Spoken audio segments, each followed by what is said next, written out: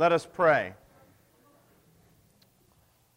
Almighty and everlasting God, whose will it is to restore all things in thy well-beloved Son, the King of kings and Lord of lords, mercifully grant that the peoples of the earth, divided and enslaved by sin, may be freed and brought together under his most gracious rule, who liveth and reigneth with thee in the Holy Spirit, one God, now and forever. Amen. Well, good morning. I apologize for having missed last week, but I understand Brian did an outstanding job talking about fellowship last week. So perhaps you got a little break, but we're back at it today. And God willing, we will finish 2 Timothy in our study of this particular epistle this morning. So if you have your Bibles, open them up to 2 Timothy chapter 4. We're going to start at verse 6, but we're going to go ahead and read through the end of not just this chapter, but the end of this great epistle. 4 chapters, and we've been studying it for how long?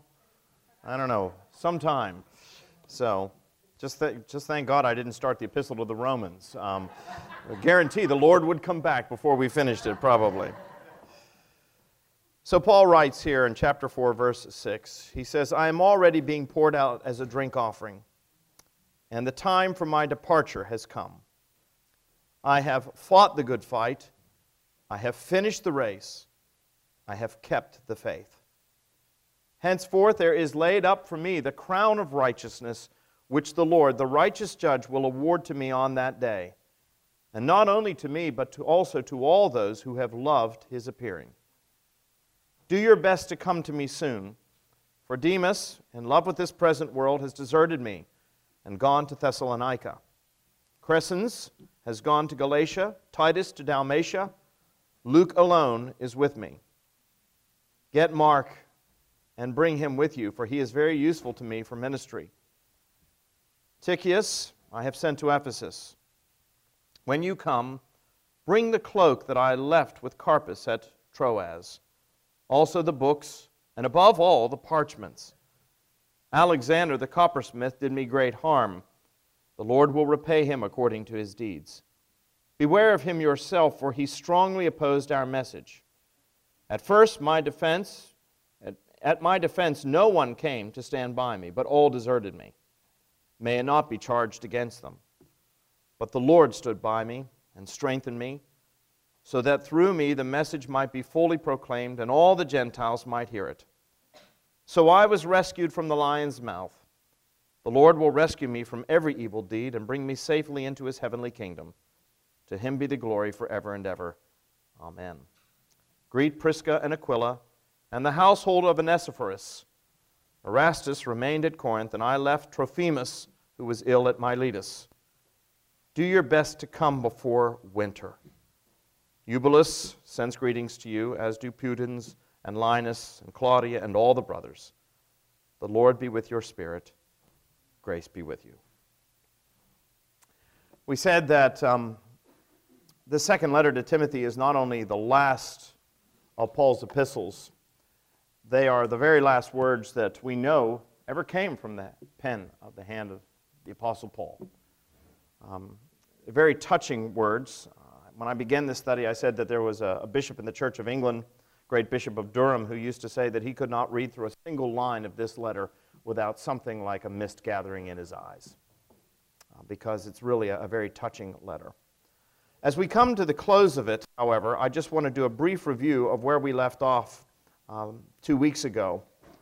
Paul is acknowledging the fact that time is running out for him. He knows that at any moment the guards could come, that they're probably going to take him, bound hand and foot. They'll lead him out along the Ostian Way, which was one of the main thoroughfares leading into Rome, and there he was going to be executed. He would be beheaded. He would not be crucified like Peter and some others because he was a Roman citizen. And even if you were guilty of having committed a heinous crime as a Roman citizen, you could not be crucified. That was considered beyond the pale. So Paul ultimately would be beheaded, but he would be beheaded as an example to all those who dared to proclaim another king than Caesar. And of course, that was the earliest Christian proclamation. Jesus is Lord which doesn't seem like a big deal to us, but in those days, to say Jesus was Lord meant that Caesar was not, and that was a very serious matter. And so Paul knew that at any moment that was going to happen to him, and he acknowledges that. He said, I'm already being poured out as a drink offering, and the time for my departure has come. Now, it may be a month down the road, it may be a few months down the road, but it could be any moment. He says, the time for my departure has come. And as he says that, he begins to take stock of his life. He begins to evaluate his life and his accomplishments and the things that he has done. And he says a number of things here that are significant, and we looked at them 2 weeks ago. We're just going to go through them very quickly. First thing he says is, I have fought the good fight. Paul oftentimes uses military metaphors, probably because he grew up, of course, in a Roman world, surrounded by Roman soldiers. They were everywhere. And so he oftentimes uses military metaphors, and he oftentimes uses athletic metaphors. And we're going to see that he does both of those here. First thing he says is, I have fought the good fight. We pointed out 2 weeks ago that what that means for us is that we're in a fight. Paul acknowledges that. The Christian life is a struggle. Now, you may want to go through the Christian life with ease and comfort, with a lack of difficulty, but Paul is very clear that is not the way it is. Elsewhere, he says that our struggle is not against flesh and blood, but against spiritual forces of wickedness in the high places. And that's why he says we have to put on the full armor of God, the helmet of salvation, the breastplate of righteousness. We have to take up the shield of faith, the sword of the Spirit. Paul, he says, we are in a battle. Jesus himself acknowledged that on more than one occasion. It was not all salt and light. Jesus said, if you want to be one of my followers, you have to what? Take up your cross and follow me, which in the first century was an invitation. Everybody knew what the cross represented. It was an invitation to come and die. Elsewhere, the Lord says, in this world you will have tribulation. He doesn't say, you may have tribulation. It's likely you're going to have tribulation. He says, you will have tribulation. He said, I came into the world not to bring peace, but to bring a what? A sword. To divide households, because we said that is what the truth does. So Paul acknowledges that we are in a battle. But what is interesting here is he doesn't simply say, I fought a fight. He says what? I fought the good fight. You know, you can fight all kinds of battles over the course of your life, but there's only one good fight. There's only one battle really worth fighting. And that is the battle for truth. And Paul fought the battle for truth. So he fought the good fight. He also says, I have finished the race. And given the fact that Paul served and ministered over the course of decades, it's very clear here that he's not talking about a sprint.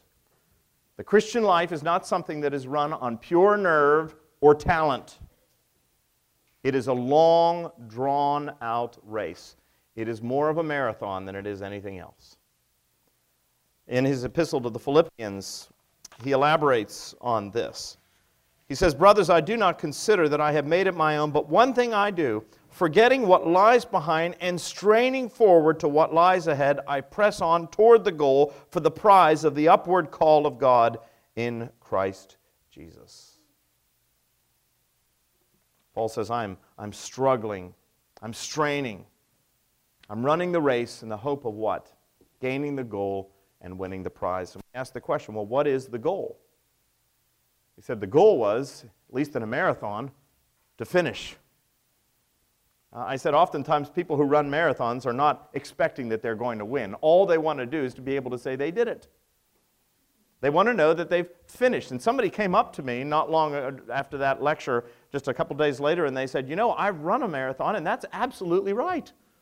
She said, I just wanted to finish. I didn't think for 1 minute that I was going to win. I'm going up against these superb runners, these expert athletes. She said, I never expected that all I wanted to do was finish. But you want to finish well, don't you? In the race of life, you don't want to be disqualified. You want to finish, and you want to finish well. And I pointed out to you that it's not how you start, it's how you finish in life that really matters. The Bible is filled with examples of people who started off very well indeed, but they finished poorly. King Saul in the Old Testament is a great example of that. But I also pointed out the Bible is also replete with examples of people who may have started off poorly, but because they finished well, they're numbered among the greats. Paul himself is probably the best example of that. He started off as bad as anybody could start off, as a persecutor of the church, as an enemy of the cross. But let me tell you something, he finished well. How are you going to finish the race of life? That's the great question, isn't it? That's what Paul says. He said, I finished the race. And I've gained the prize. What is the prize? We said the prize is Christ Jesus himself. The bishop, the shepherd of our souls. St. Augustine put it very well. He said, "Oh Lord, our hearts are restless until they find their rest in Thee." Everything that you're really longing for, searching for in life, is to be found in one place and in one person only.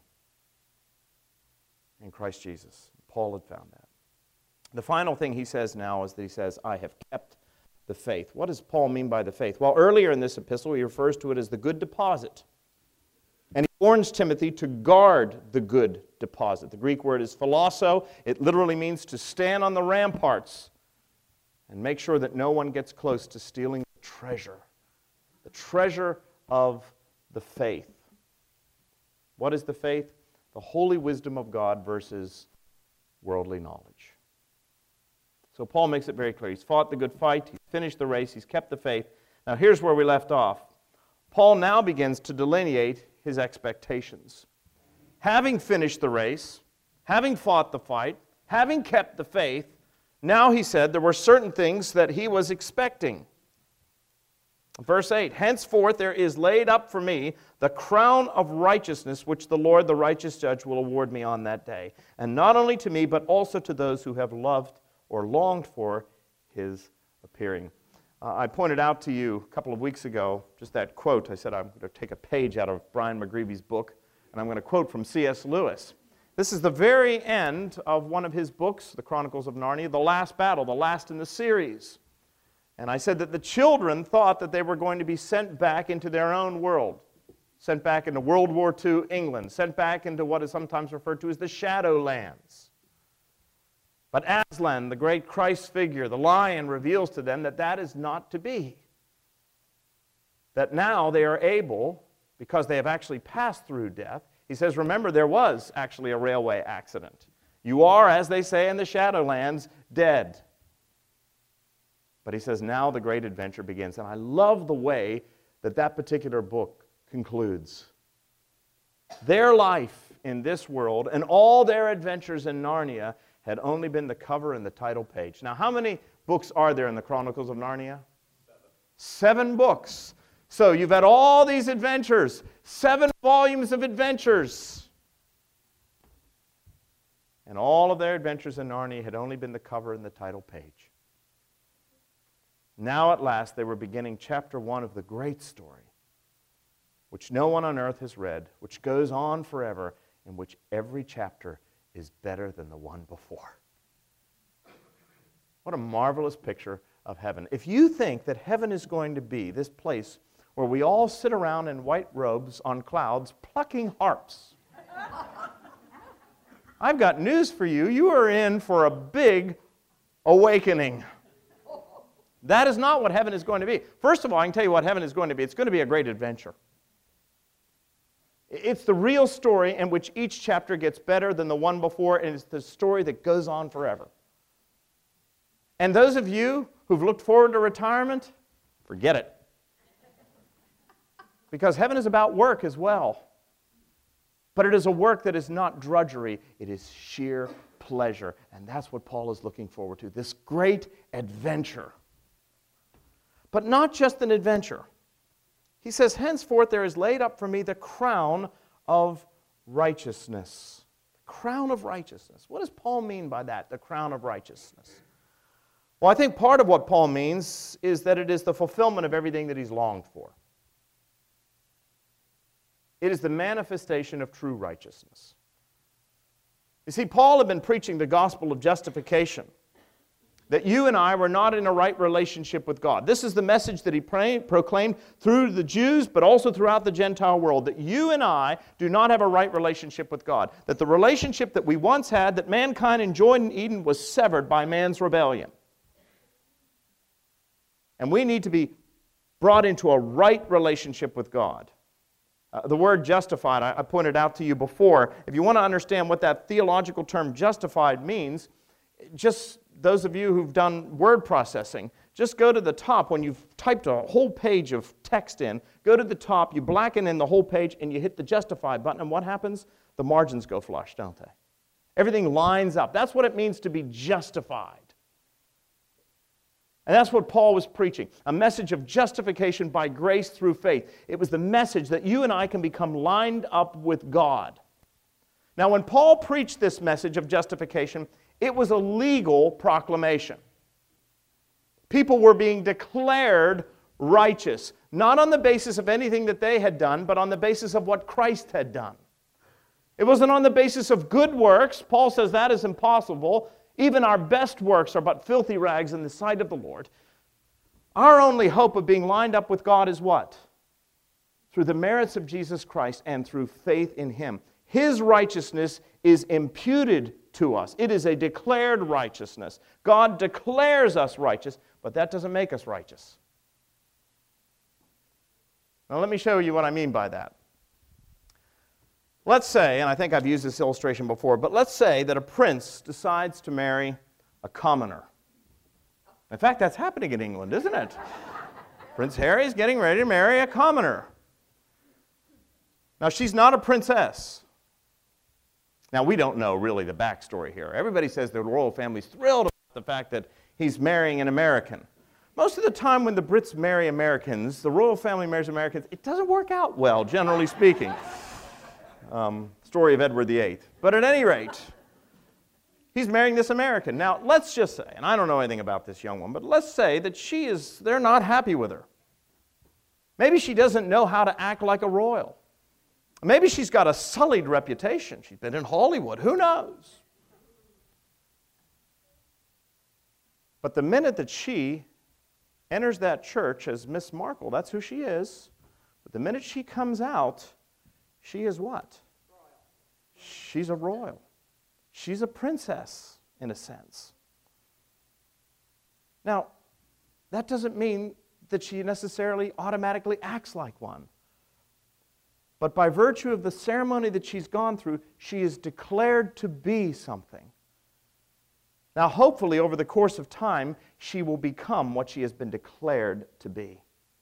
Well, Paul knows that you and I are declared righteous. When God looks at us, instead of seeing us and our brokenness, what does He see? He sees the person of His Son, Jesus Christ, whose image has been implanted upon our hearts. But does that necessarily mean that we are righteous people?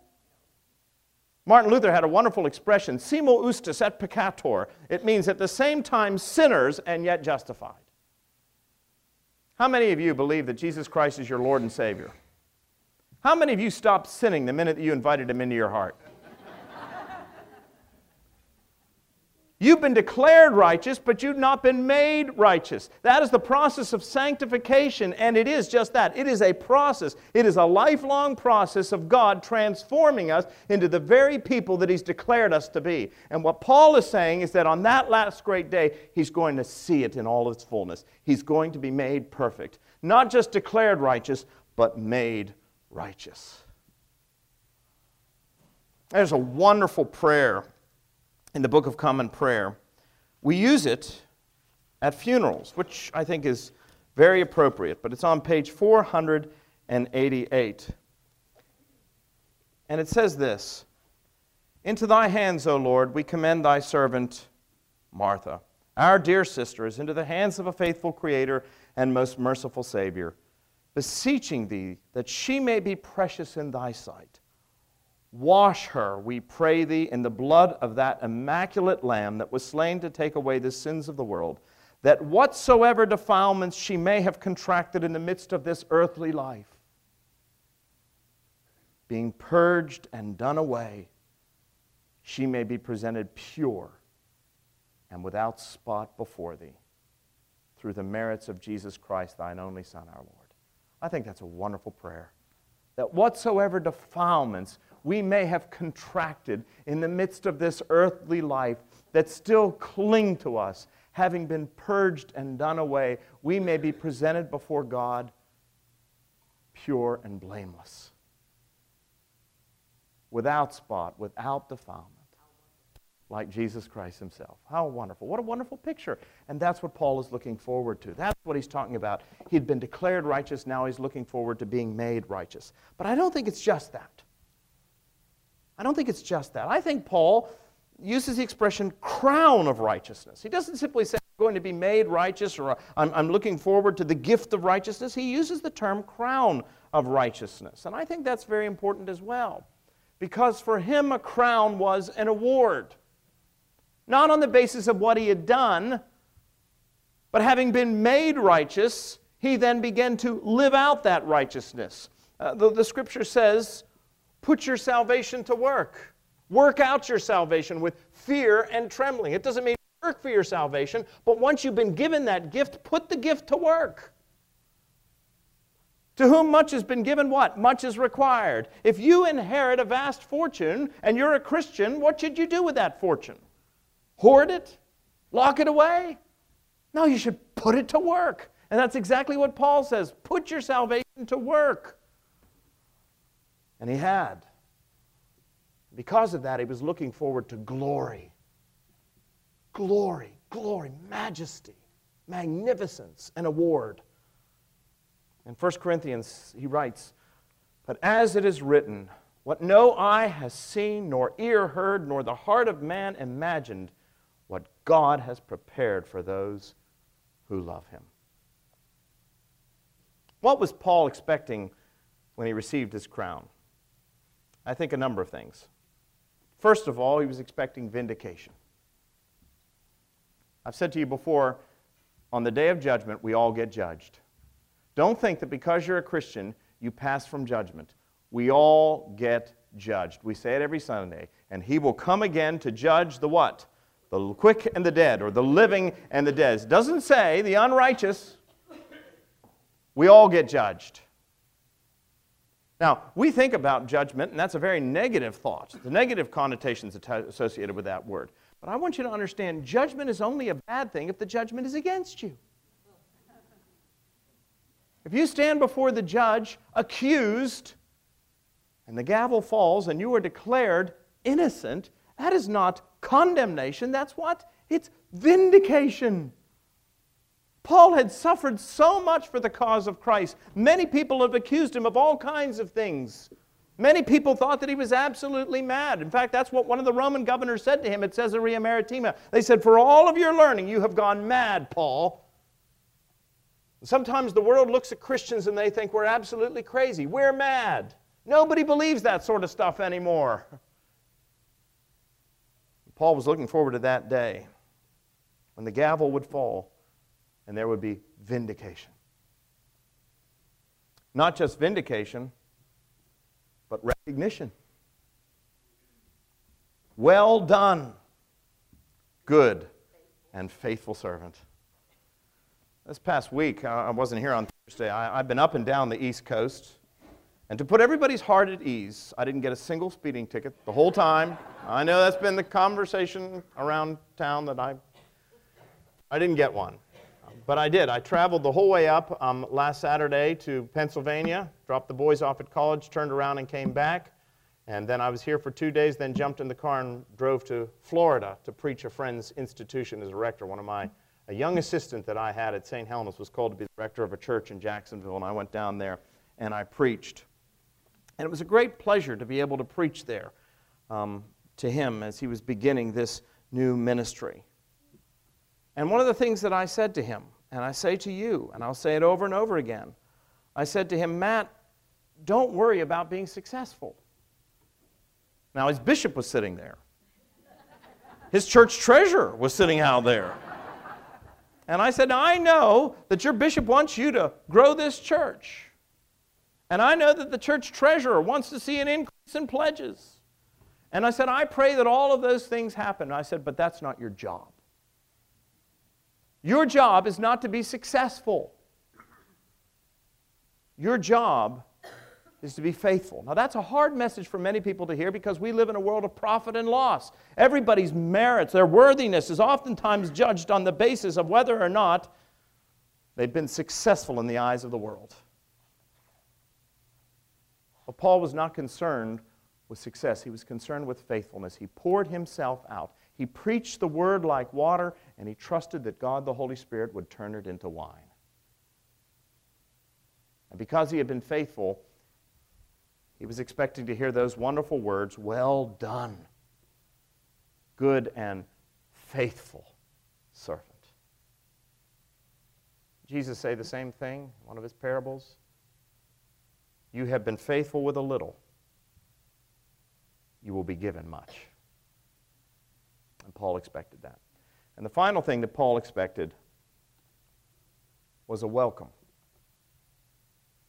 a community, a family.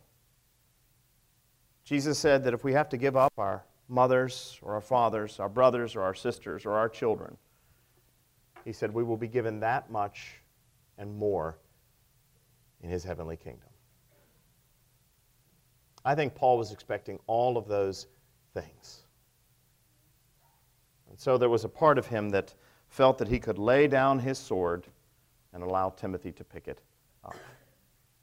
Which brings us to where we are today. These final verses, this section. 2 Timothy chapter 4, verses 9 through 22. I'm going to try to move through this quickly because I do want to finish out 2 Timothy today if at all possible. Paul says, "Come and visit me." And he says, "Come before winter." As I said when I started, these are some of the most moving words in all of Scripture.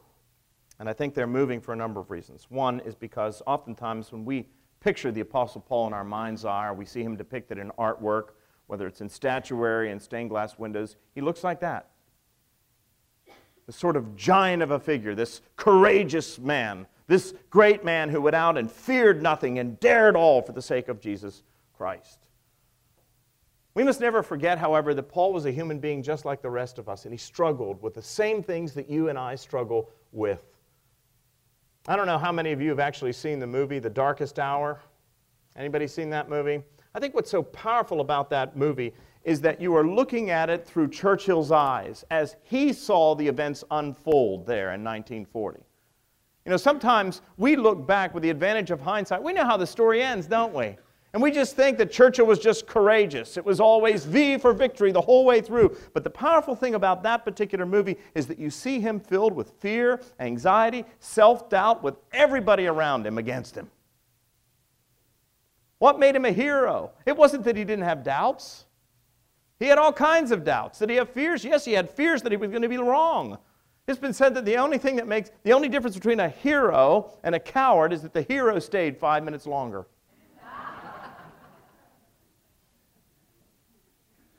That's how we picture Paul, this great hero. Never had doubts, never had fears. Always had his eyes set on the prize. But that's not the picture we get here in 2 Timothy. Get the picture of an old man, locked away in a prison, fearful and anxious and lonely. He's lonely, why? Well, he's lonely because he's been deserted by some of his friends. We're told that Demas had deserted him. He was also bereft of companions. Crescens, we're told, had gone on to Galatia, Titus to Dalmatian, and we're told that Luke alone was present with him. He was lonely, and I'll tell you, loneliness is probably the worst feeling in the world. To be separated, to be completely isolated. Now, I know that there are times when we want to be alone. One of the worst punishments that you can inflict upon anybody is solitary confinement. We were not created for that. We were created to be in fellowship. Paul feels alone. His best friends, his support group have left. He's anxious. He's not anxious about dying. He makes that very clear in his epistle to the Philippians. He said, "I long to go to be with Christ, which is far better." But he is anxious about the future of the church and the gospel. We said when we started this epistle, there were all kinds of new religions appearing on the scene, competing with the gospel.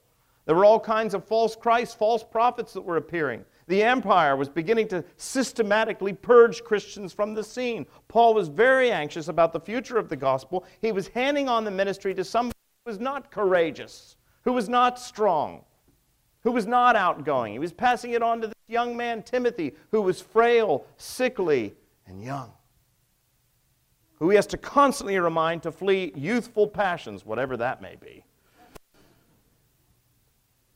He's anxious. And that anxiety is borne out in his call.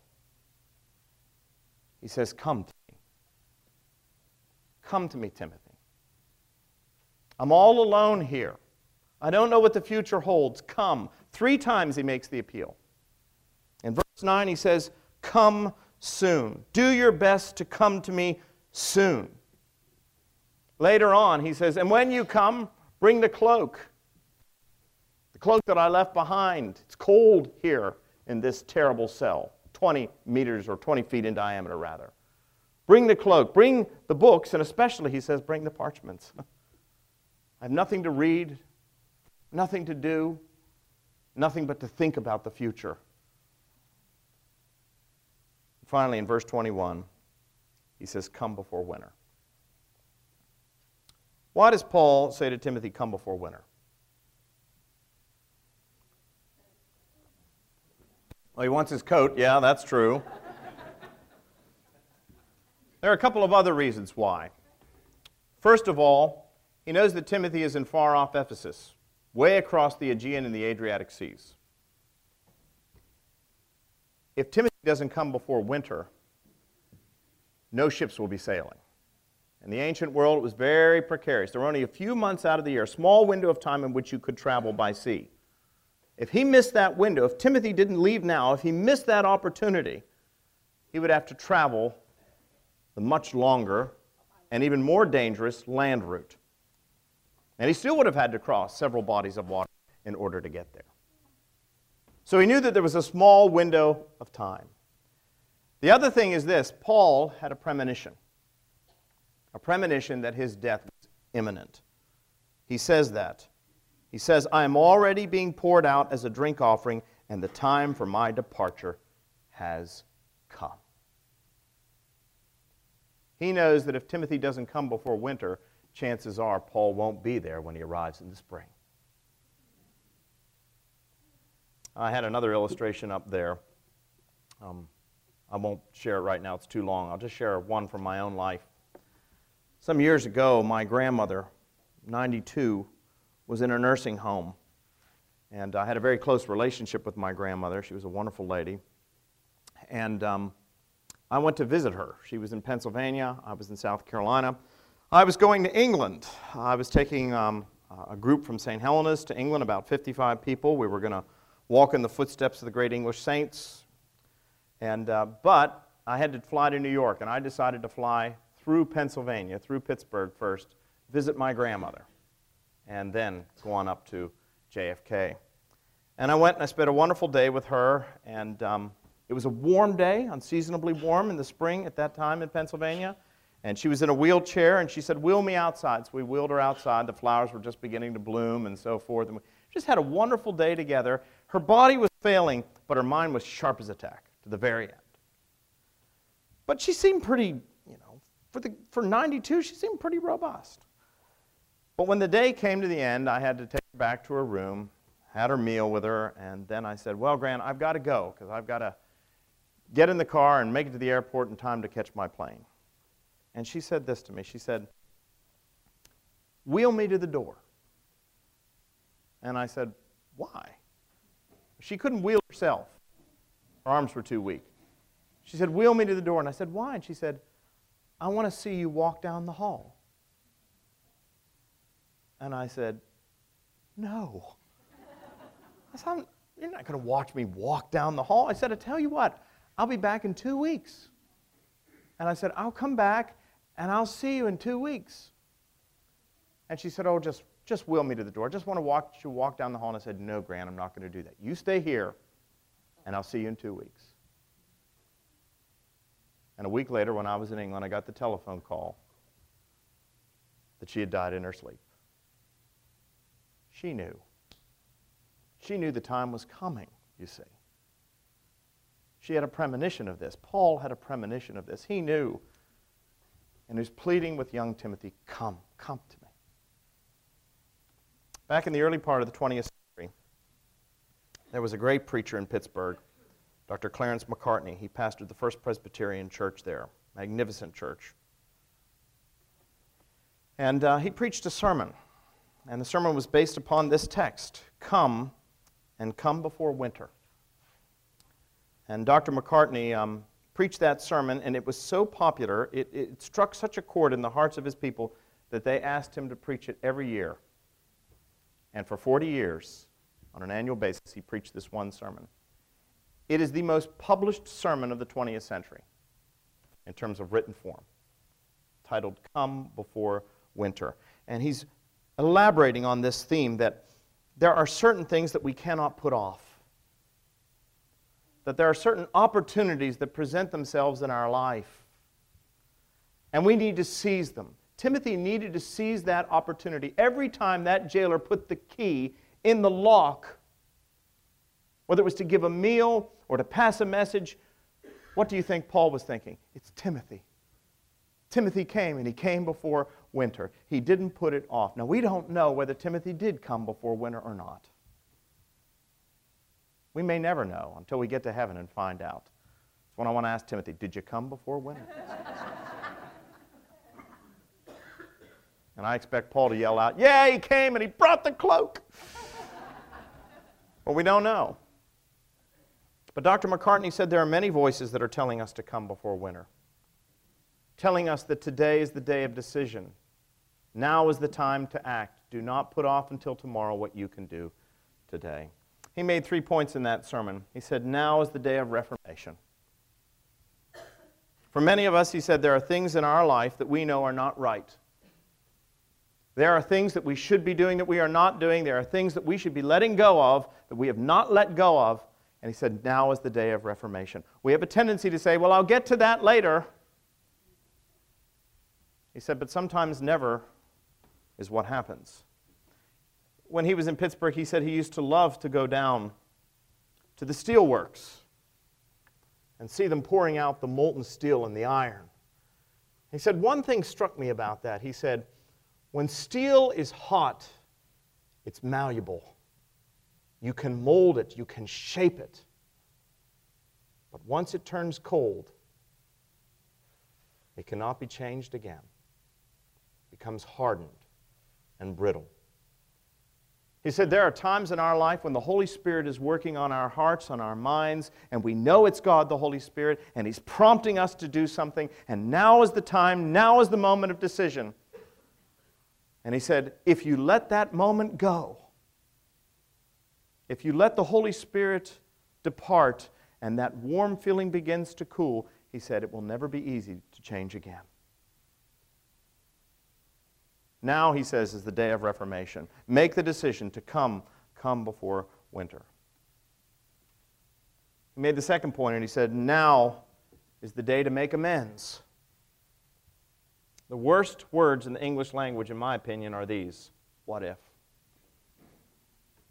I have to admit, I had a great relationship with my wife, but I did have to ask the question, or my grandmother. I did have to ask the question when I got that message from my uncle that she had died. I thought to myself, what if I had just wheeled her to the door that last time? What if? It was a small request. What if? Dr. McCartney said there are many relationships that have those words hanging over them. What if? He said now is the day to make amends. If there's somebody in your life, in your relationships that you are just not right with, now is the time, not tomorrow. We tend to think, well, I'll get to it tomorrow. What makes us think that it's going to be easier tomorrow?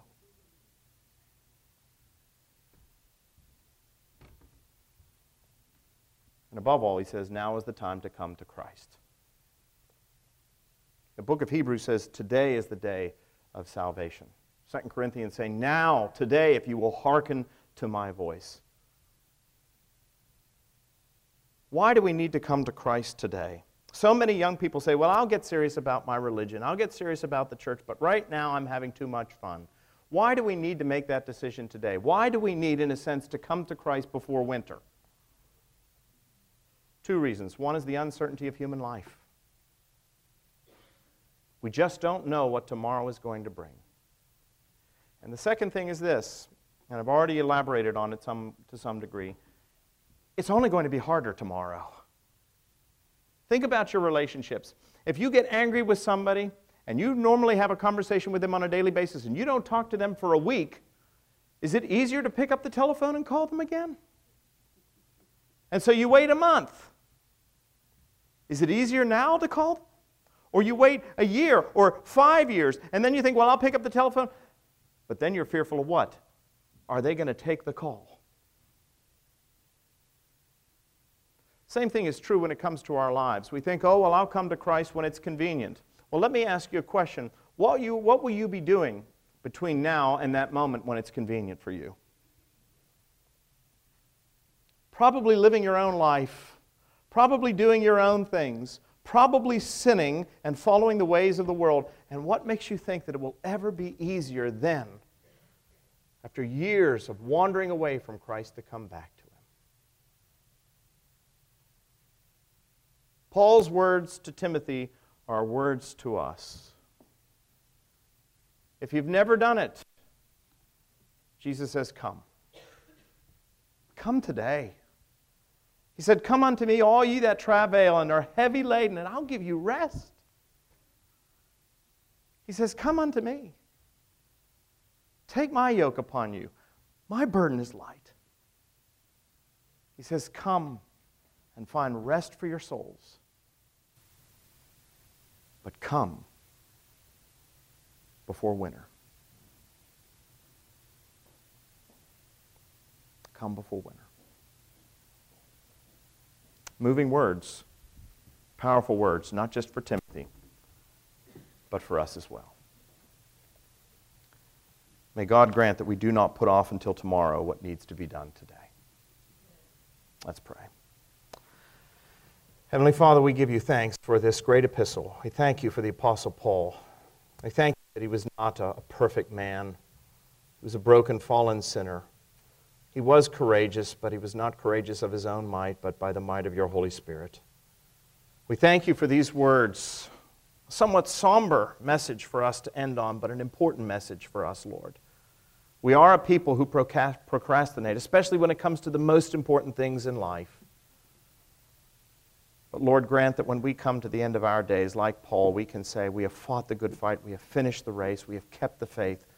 God grant, Lord, that we can look back over our lives with no regrets, with a confidence that, like him, having been faithful to the end, we can receive that crown of righteousness which you have prepared for all who long for your appearing. Grant this, Lord, we pray, in Jesus' name. Amen.